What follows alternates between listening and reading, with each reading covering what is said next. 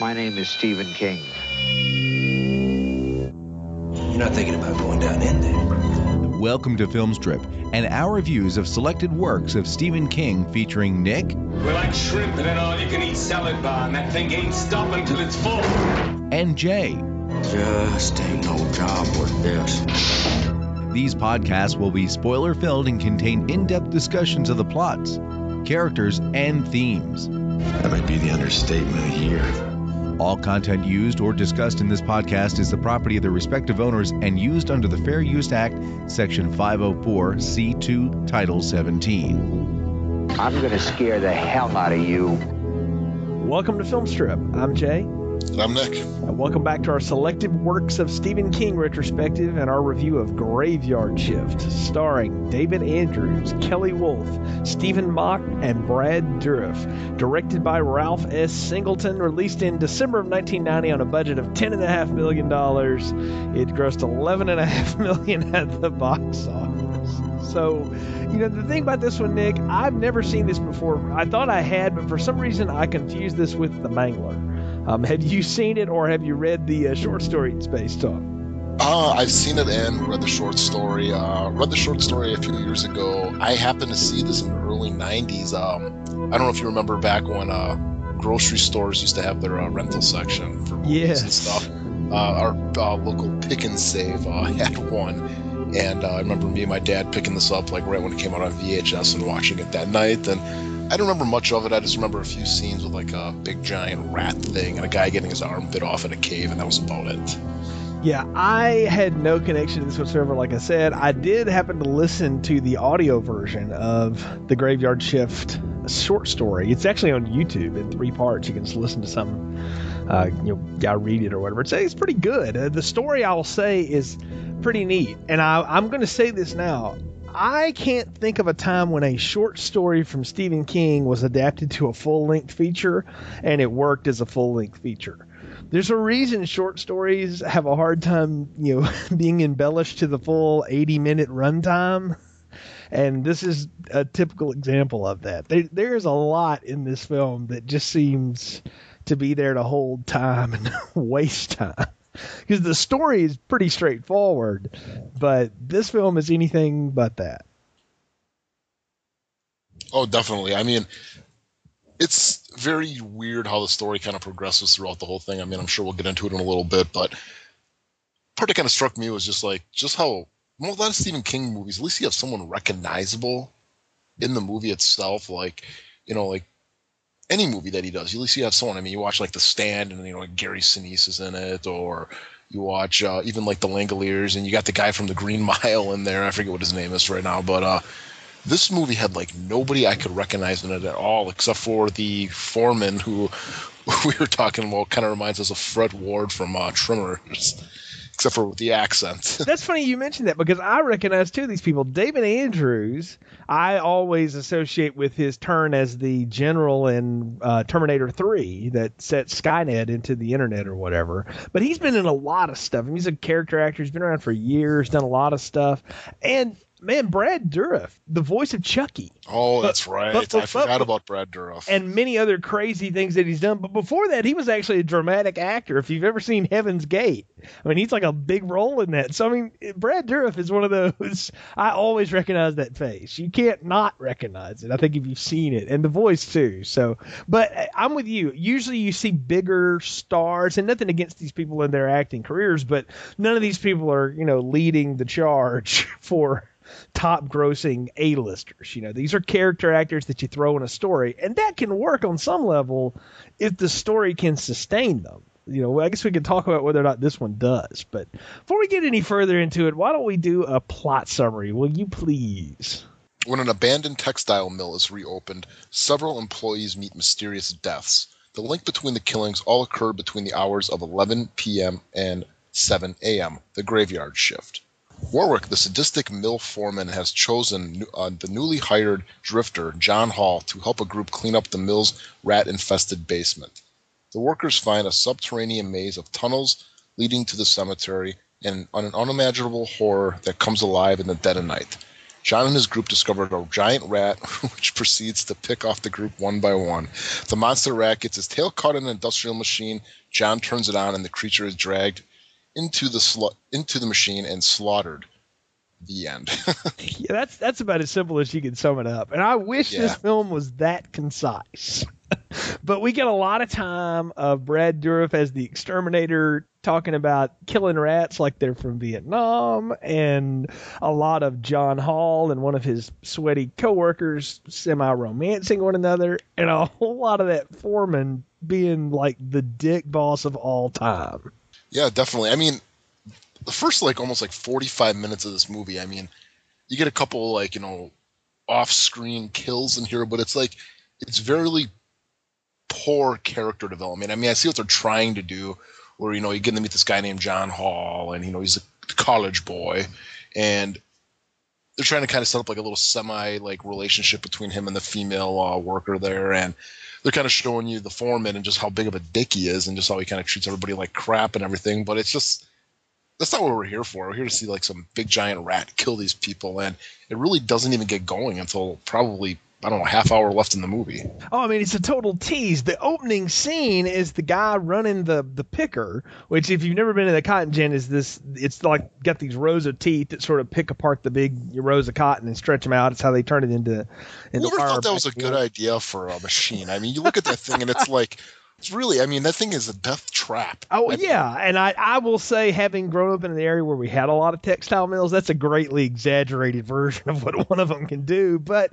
it is indeed a danger to your hands. You get it too close and you're not paying attention. But this guy is I wrote down in my notes, this is the serial murdering school teacher in training.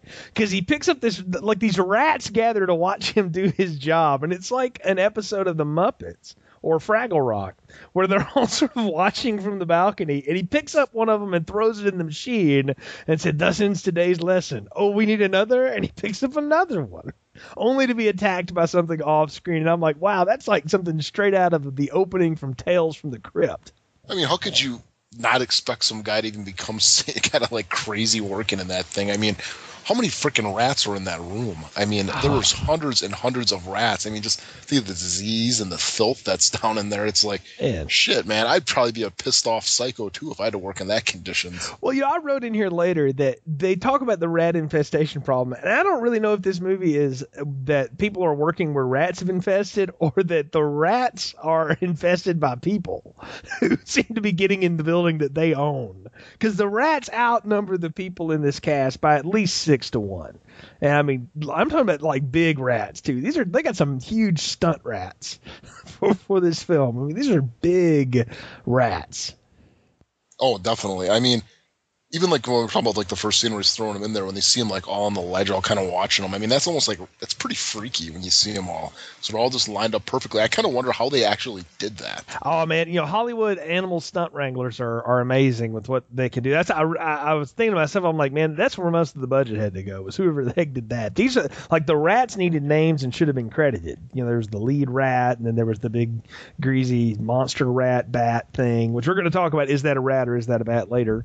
But all this other stuff too. It's all that whole setup is creepy. I think the thing is there's an element of creepy here that could work. And you said it. Imagine how nasty it would be to work in a place like that. I can imagine if I saw or found a rat in my office now, the amount of freak out that would go on around my coworkers, and probably me too, would be oh man, everything I've gotta move it out of here.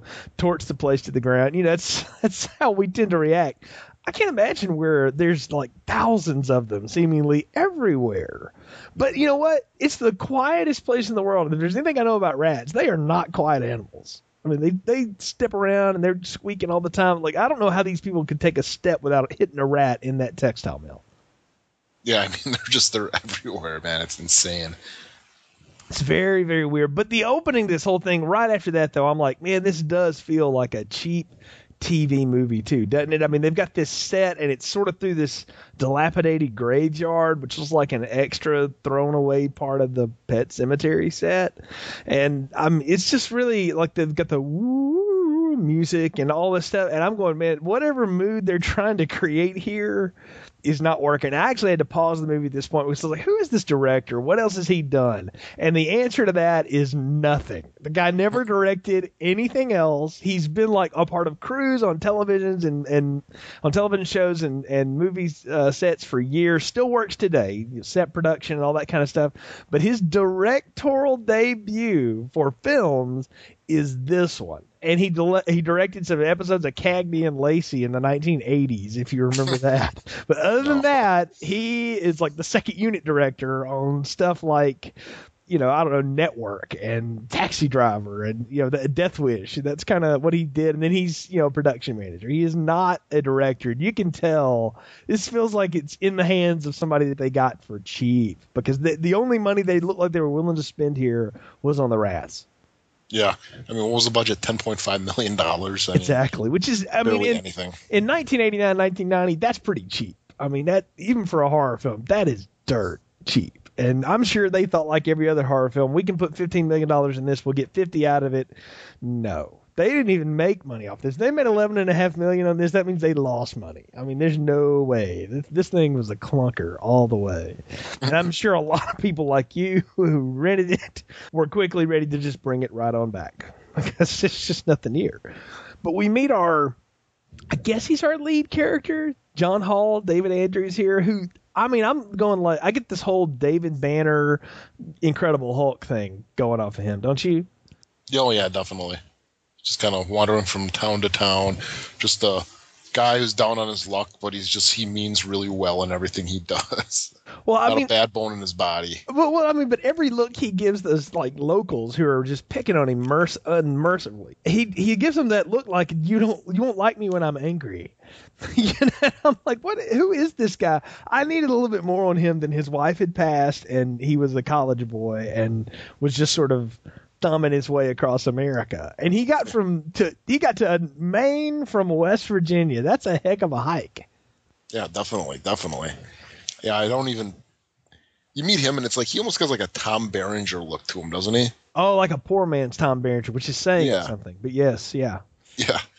Then he gets the job there and stuff like that, and like right away, of course, like he's got the coworkers who don't like him, who don't get along with him, and probably one of the grossest scenes actually in the whole movie, probably the grossest scene for me, was when he's sitting down at the restaurant and those guys give him a plate and it's like a hamburger bun with a dead rat on it. That was that was just freaking really gross. Yeah, they served him the dead rat. One of the I dare call them rednecks, because I didn't know that you could have rednecks in Maine, but I suppose you can. I'm from the South. I mean, I know rednecks, but this was definitely like Arkansas stereotypes that were thrown into this. But one of them, I don't know if you recognize him or not, the Wishmaster himself. Andrew Divoff is one of the long-haired mullet one, is one of the bad coworkers. But yeah, they serve him up a rat. But the one that you really pay attention to is the foreman. I mean, you called him, he looked kind of like Fred Ward, but he was doing the voice of Fred Gwynn from Pet Sematary, which has been parodied in everything from South Park to, whatever else. They don't want to go up there. That's where the ground's hot. He's doing that really affected Maine accent. And I didn't get this guy. What movie was this guy in? Because I don't think he was in the same one everyone else was in. Yeah, his character is like, I don't know. It's a really, really weird aspect in an already really weird movie. It's like, it's like over the top cartoonish evil with this guy in some ways. And it's like, you described it perfectly. He's like the perfect boss from hell, and it's everything he does. I mean, he's got like a female, he hits females. He's, terrible. He's laying off people, making them work in harsh conditions. And he's always like walking around and coming up to you at the worst possible times. I mean, perfect caricature of like the worst boss ever. But yeah, I don't know. I mean, he's just a dick, I guess. Well, he's got the one woman that like apparently is his girlfriend that he does ultimately lay off, and he's got the other woman that works in the building that's like I called her the sweaty woman because she's always wearing half shirts and mom jeans, which was really weird. And he's hitting on her, and I don't know what his game is. Like I don't get this guy at all. Like I don't know. It was a strange portrayal. I guess he's supposed to be the jerk boss from hell that everybody has at some point, or the kind of sweatshop runner that you would think of for this. But in the end of the movie, he goes like Rambo down in that sewer. So I don't get what movie he thought he was in. I still don't even know what his motivations are. You know, it's like, as you said, like later he goes Rambo. It's just like, why? It's like he's down in this thing and like all of a sudden he starts going crazy and attacking everybody, and it's like, why? You know, we understand that he's kind of a dick and stuff like that, but I don't know. Did you feel like he kind of knew what was going on with all the stuff, like with all the people getting killed? That he had somewhat of an idea that there was something down there? That he was hiding it? You know, yeah, because... I mean, people are going missing. People are going missing at this mill. Like, someone goes down there and gets torn apart, and then they just put like we're going to hire a new person to do it. Is there no investigation as to what happened to these people? Well, the first thing is you've got the health inspector down there, and he slips him a couple $100 to, we'll get it done by the end of the 4th of July, you know, and that sends that guy away. And then, yeah, I'm like, all the bodies or parts of bodies that are piling up here, he either knows or he just doesn't want to be bothered with it. It's all about getting out the next run of towels or whatever the hell they're producing there. I don't know. I mean, it would have made more sense if like he had dropped some line in that last 30 minutes where actually, you know, they get into the basement and get into the catacombs and are chasing the thing or running from it, whatever you want to look at. And he said like, I knew she was down here all along, you know, or something like that. Don't touch my pet, like it was his little pet Rancor or something. Maybe that would have worked, but as it is, I mean, he stabs a woman, he beats the crap out of the lead guy, then he goes after the rat bat thing with a knife, and he gets eaten. I mean, that's kind of it. Yeah, it would have made more sense maybe, like, because we see like his girlfriend get killed by the thing, you know, halfway through the movie, because right, obviously she has the worst balance in the world. As she goes walking down a stair, she falls, and you think okay, maybe like, you know, that could have been like some type of motivation, like he walked down there and like found like her necklace or something like that in blood, and he kind of put 2 and 2 together, and that's what kind of drove him insane. But no, you don't get any of that. It's just, I think he was already insane. Yeah, he was already insane, but he just like all of a sudden just goes bat nuts insane for, I don't know, no reason. Well, it's just like, because he read the script and this was the point where he was supposed to. I mean, really, that's the thing, is this movie is populated with crazy people.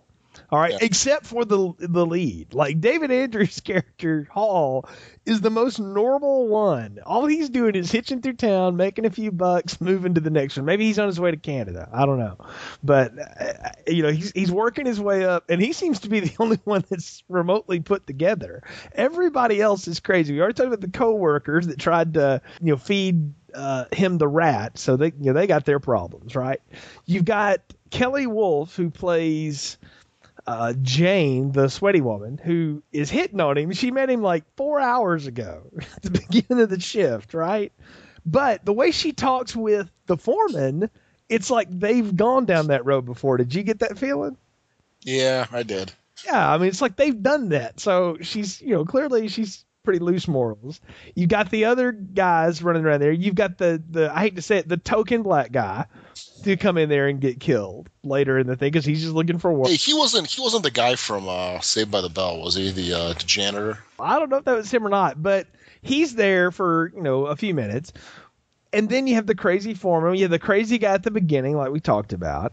You have the secretary who goes in and, like, what does she do? She does some industrial espionage. Like, she finds some paperwork or something that shows that he's not running the shop on the up and up, and so and then she gets killed by the rat. Yeah, that's the other thing too. I'm like, is the rat looking out for him? Yeah, they seem to be working in concert with one another. Yeah, why was she even in there? What was she doing? Like, was she trying to get back at him? Like, well, she had been fired, and so she got some paperwork out to see what. You know, I guess she was going to dig up dirt on him and report it to who? Who the hell's in this town? There's nobody there except the 12 people we meet. Yeah, and Brad Dourif. Well, let's talk about him. I mean, we could do a little bit of a rewrite of this movie, actually make it a lot better by, you know, them like covering up these, you know, deaths and stuff, and that, you know, she finds out and then he fires her because of it, and then she's gonna expose it all, and it's like they totally skip over like the pretty logical steps this movie could have taken. Well, you know, to make itself, you know, more plausible or whatever. I mean, I don't know. It just seems like a lot of stuff in there. Just there's like these half, like they're leading up to something, and then they're just like, let's just do the next part, you know? Well, it is very. I guess paint by numbers is how it feels. I mean, it feels like someone who has worked a lot on television is directing what could be a television episode, but it's too long. There's stretches of just people sitting around staring at each other and looking at each other, and we got to talk about it now. The craziest person in here by far is Brad Dourif. Tucker, I'd call him the executioner. He's the exterminator, right? He's doing everything from like gassing the rats to sucking them out through a hose and dumping them in the river. I'm sure that's, good. I mean, he's going down there to investigate, and he essentially gets blackmailed into going into the basement for sacrifice because the foreman says, I know you suck those rats out through the hose. That'll get your license suspended, but go take care of this for me and we'll take care of all of it. And at that point, I started to wonder, is the foreman, did he raise this rat bat from Satan and this is the sacrifice? He must bring it every day or what? Yeah, that's what I'm saying. It's like the movie has kind of all these half-formed ideas that it never pays off. What was the whole purpose of Brad Dourif's character? There's absolutely no purpose to his character at all in the movie. Oh, he gets that weird monologue about being in Vietnam, and which I thought that was pretty good. Well, that was the best. I'm going to tell you, he's by far the best actor in this thing. Brad Dourif is a really good actor. He just chooses to be in a lot of shit. But that's, I mean, he can act, and he really can bring the weird and greasy and crazy. And I thought that was the best bit, the Vietnam bit. But then after that, I mean, I'm with you. What other purpose does he serve except to have a body count? Because this film does fall into the horror movie trope of every 15 minutes they got to kill somebody. Did he even get killed by the rat, though? He just slipped and the gravestone hit him. It looked like the rat pushed the gravestone into his head. See, I didn't get that at all. I thought he just kind of the thing was kind of falling apart and he stepped on the wrong thing and also something just shifted and smashed his head. Well, that's really unsatisfying. I mean, yeah, that's what I'm saying. I was watching it. I'm like, oh, I thought, the rat exterminator, well, he's definitely got to have a big fight with them or something. It's got to be some major showdown. I mean, the rat's natural enemy has to be the exterminator. And to me, it's just nothing happened. It's just oh, you're going to go in there and going to go work for me. And then he goes in there and he dies. And it's well, what was the point of sending him into that cemetery area? You have nothing to do with the cemetery area. I mean, I understand it's on the same compound for whatever reason. Worst place to build a freaking factory, by the way. But let's talk about that. Okay, why is there always a graveyard miles beneath the earth that they've tunneled into, and they discover all these loose graves and stuff? It's like the rat has built this From Dusk Till Dawn cave underneath that textile mill. Oh, it's probably one of the most amazing compounds ever. I mean, you look at this textile thing, you think, okay, it's a couple floors, and then you got this basement where the first scene happens. But no, there's something underneath that. So, and that's what they have to go clean out. It's it sounds like someone bought this textile mill and we're trying to get it completely operational again, and they're like, okay, well, we got to clean out the sub basement.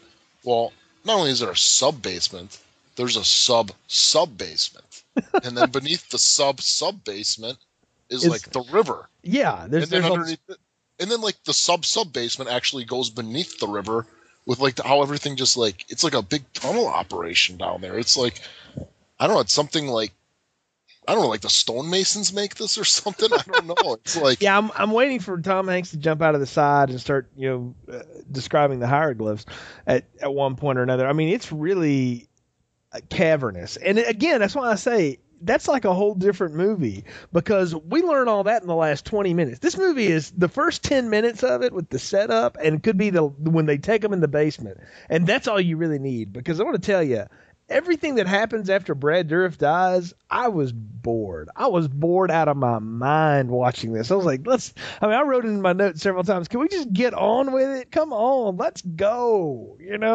This is, let's get to it. There's way too many scenes of people with fire hoses spraying them at rats and going crazy with that, and lectures from the foreman. And it was really strange, man. The pacing of this movie sucked. Yeah, it's all over the place, but I want to get even more with the caverns. I mean, I'm just thinking about even more right now. This is a little town in Maine, and it's just got this huge who the hell made this thing? And how didn't anybody know about that? Right, and yeah, like no one How noticed. could nobody know? Like no one noticed a shifting foundation underneath all the graves. Like I mean, that is freaking impressive. I mean, if you actually like really think about it, just like think about the whole how that is laid out. That is one hell of an impressive complex. I mean, I don't know. I mean, it's just like that's the part that just gets me, and then it all connects to the back to the cemetery. It's like, wow, this is a pretty cool complex, and they only were using 2 floors. That is. I don't know, is the government using that thing? They're not getting their most value out of it. Well, the thing is like we said, like I don't understand what the rats game is. Is it just trying to feed and survive? And where did it come from? And maybe I don't need its origin story, but a little bit of explanation would have helped. Like something. We get none of that. There's no answers. That's the problem. It's just these big sets and these grand matte paintings and then nothing else because they don't know anything else. I don't know. It feels really half-baked, and that could be a review for the whole thing right there. This is a real half-baked idea.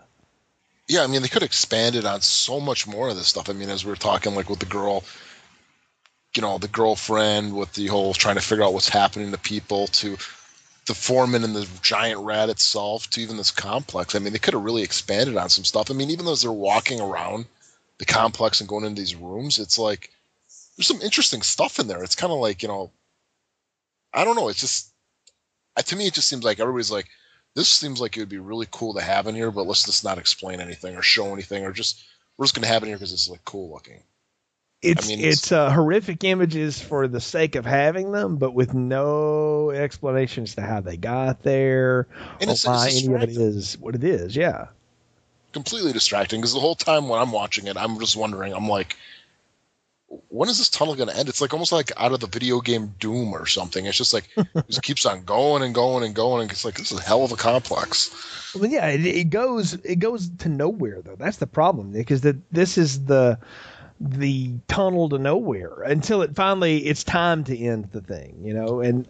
Let's talk about as they get on down into it. They finally all get hired. The whole movie is the setup of the forum and picking out people to work this extra double overtime secret probation graveyard shift to clean this thing out before the end of the 4th of July or whatever. But it's the only characters we've met in the whole movie are the ones doing it. So it's no surprise as to who's going. And then when they finally all get down in there, then we start doing the slasher movie pickoff. One by one, they all get killed by the giant rat bat creature thing.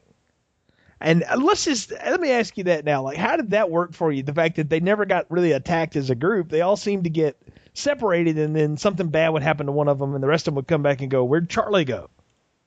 Is there only one of these giant rats? Because to me, it's like, yeah, they're all getting picked off one by one, but this thing is everywhere it's everywhere at every time. It's just like, wherever it needs to be to pick off one of them is there. And it's like, this thing must have like magical teleporting powers. It can even appear behind a wall. I mean, I want to talk that scene too. It's like when we get like those guys running around the caves and like the guy and the girl get split up from the foreman, the 2 other guys. The one, the black guy is all like, well, hey, I think I found the river. Let me, I got a good idea about this. And they climb up like this, like little like slope in the caves. And he's like, oh, there's a hole. I'm going to put my arm into the hole. Why would you put your arm into that hole? There's no reason to put your arm into a hole. It's nothing. It's stupid. And it's like, oh, of course it's behind there. And it bites off his arm. Well, and then also... And besides that point, at that point, we'd already seen the guy open up the antique desk, and there's billions of rats that come out of there. Obviously, that's what's going to be behind there, at the very least. Almost every little thing that, there's no surprises in the movie at all. It's like when they open up the desk, there's rats there. They go down into the cellar, and the guy falls. You knew the guy was going to fall through the stairs and go into the water. Of course, the rat's in the water. Right. Like we see its feet sort of slink off into the water, and then it eats him. And let's just settle this now, okay? Because we're talking about it. I've called it both. Is it a bat or is it a rat? It's got to be a rat because it has a tail. But it's got wings and hooks and fangs.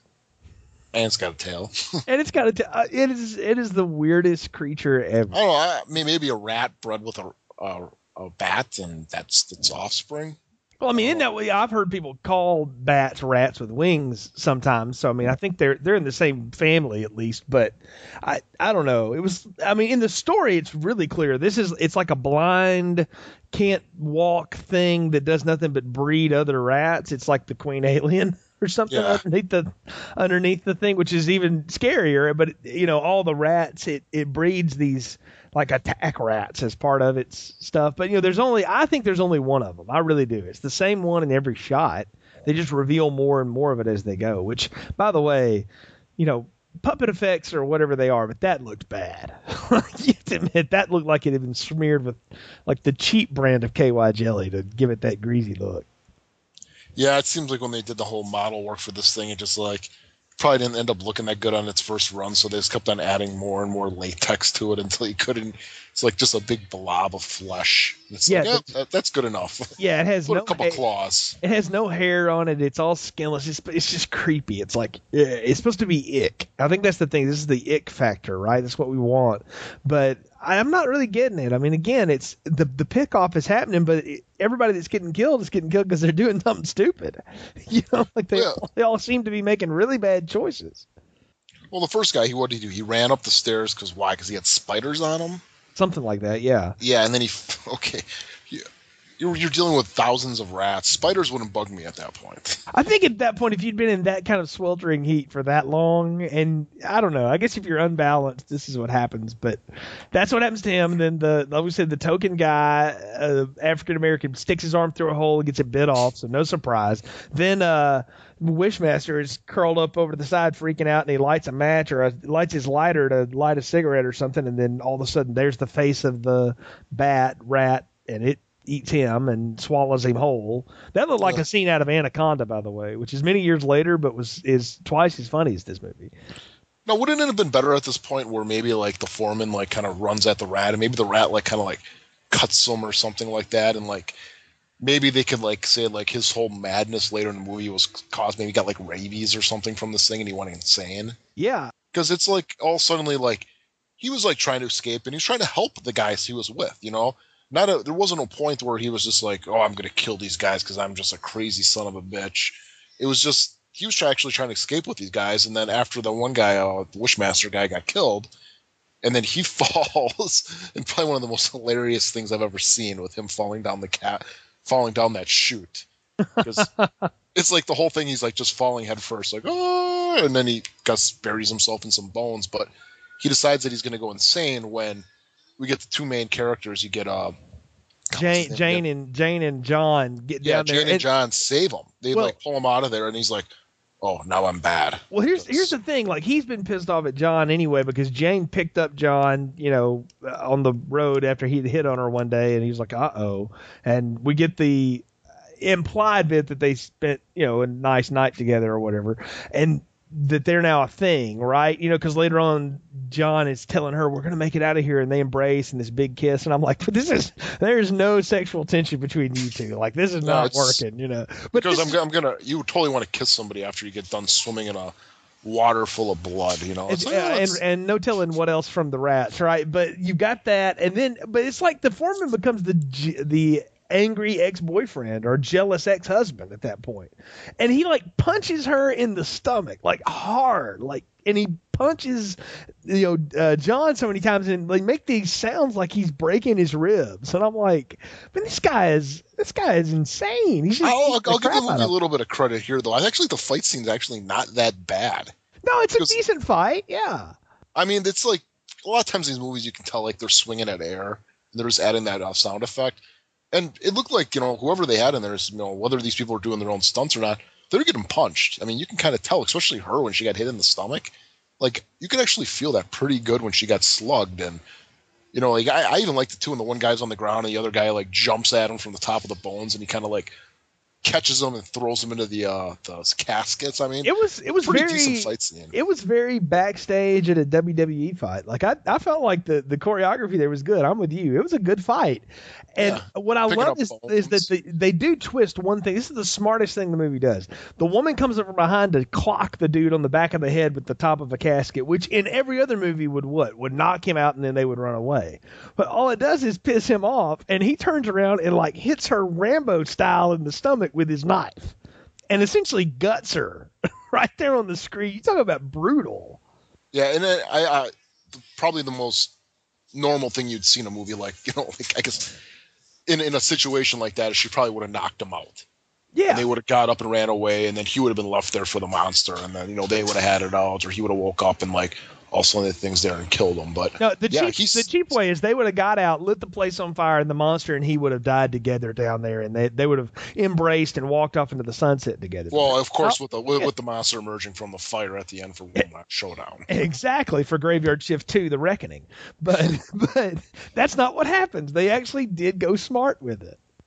Yeah, and that was probably what would happen. You get someone attacking someone with a knife, someone comes up from behind them, they're going to get stabbed, and that's exactly what it does. I mean, it's a known thing. If you get stabbed in the stomach, you're screwed. I mean, it's very hard to close a wound in the stomach. Like that is nearly lethal on all levels.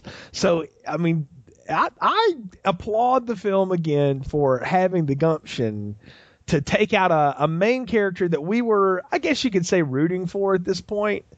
Or at least interested in and somewhat invested in, as much as you can be in a movie like this. And then it's a showdown between the two guys. And I love how, he runs off, and we forgot about the part where, like, before they go down in there, he picks up this bottle of whiskey or whatever, and he's rubbing, like, the black soot all over his face. And I'm like, was he Apocalypse Now? At this point, I mean, he's just going nuts. And but now John chases him with like a huge leg bone.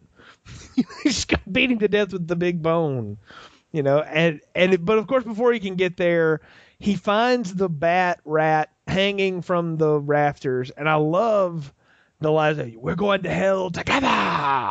And then the rat, of course, is like, "No, I think I'll just take you there myself." And he just devours him. It's like, have you ever seen the movie Beastmaster? No. Oh, well, someday we'll get there. There's these creatures that sort of they surround you with their fleshy wings, and then when they drop you out, you're nothing but bones. That's exactly what that looked like. It looked like something right out of the Beastmaster.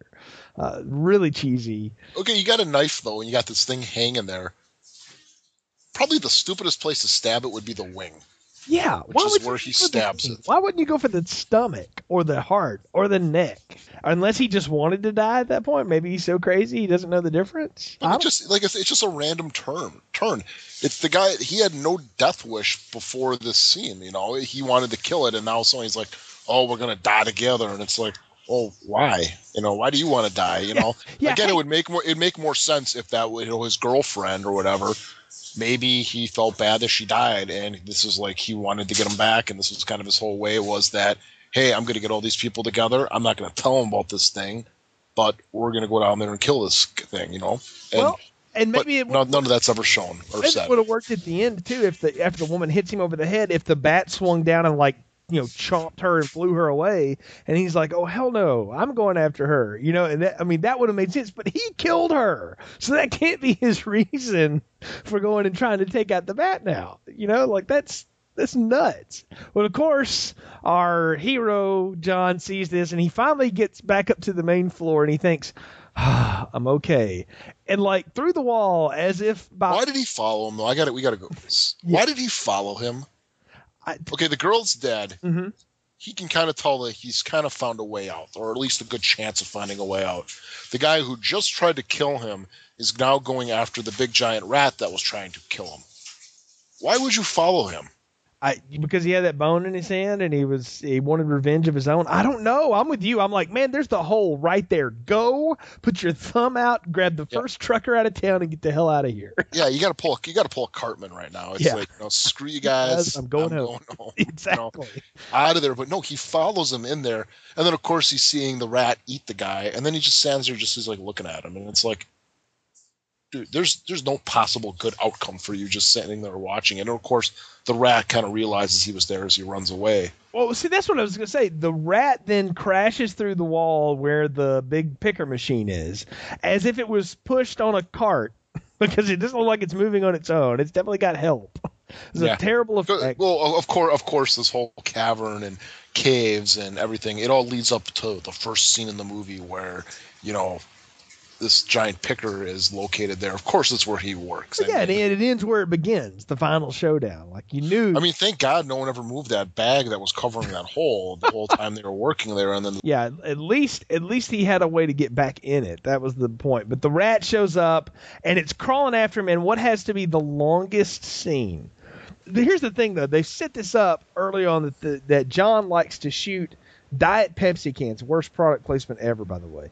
Diet Pepsi cans out of a slingshot to scare the rats away. See, if this would have been early 90s, this should have been Diet Right. Something, yeah, Tab, Pepsi free, but something, maybe a Shasta, where this plant was. But the rat is crawling across and the rat gets its tail caught in the end of it, and he sees it's caught, so he picks up the Diet Pepsi can, fires it at the on switch, and in takes 20 minutes for that can to fly in slow motion. This is how it goes. It goes can flying, slow motion, his face looking, rat over to the rat screaming, back to the soda can flying, back to his face, to a rat, tail free, to the giant rat, to its tail coming free, back to the soda can hitting the switch, and somehow, even though the tech guy, the rat bat, got its let's call it brat. The brat got its got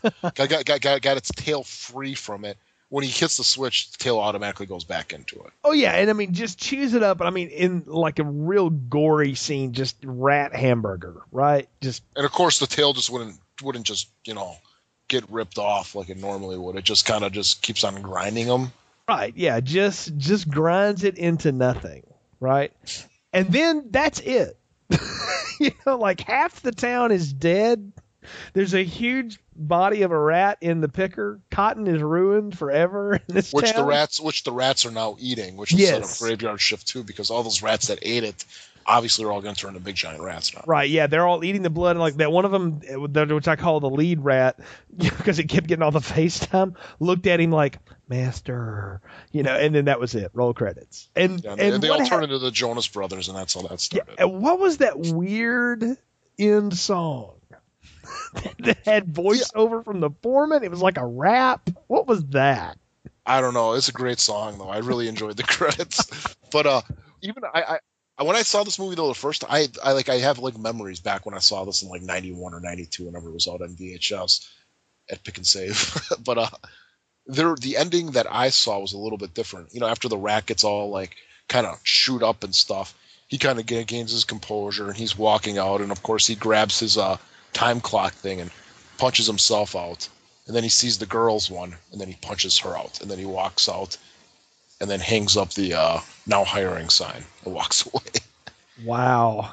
And actually, I did look that up, because when I saw the end of this, I'm like, I remember another scene. And sure enough, yes, that was another scene that was added on the original VHS that they took out for whatever reasons later, because, I don't know, I guess George Lucas is screwing around with our Stephen King's movies now. Yeah, because that added so much more to it. I'm with you. That would have been nice to see. I guess it would have been somewhat poignant, but it ends on the rat's face, and then the weird rap song, and that's wow. Then we're at the end, and Graveyard Shift. Yeah, and I'm like, wow, and I'm only left to wonder how this next bit is going to go. We're at the point of the podcast where it's time to give final thoughts, recommendations, and popcorn ratings. What are yours for Graveyard Shift?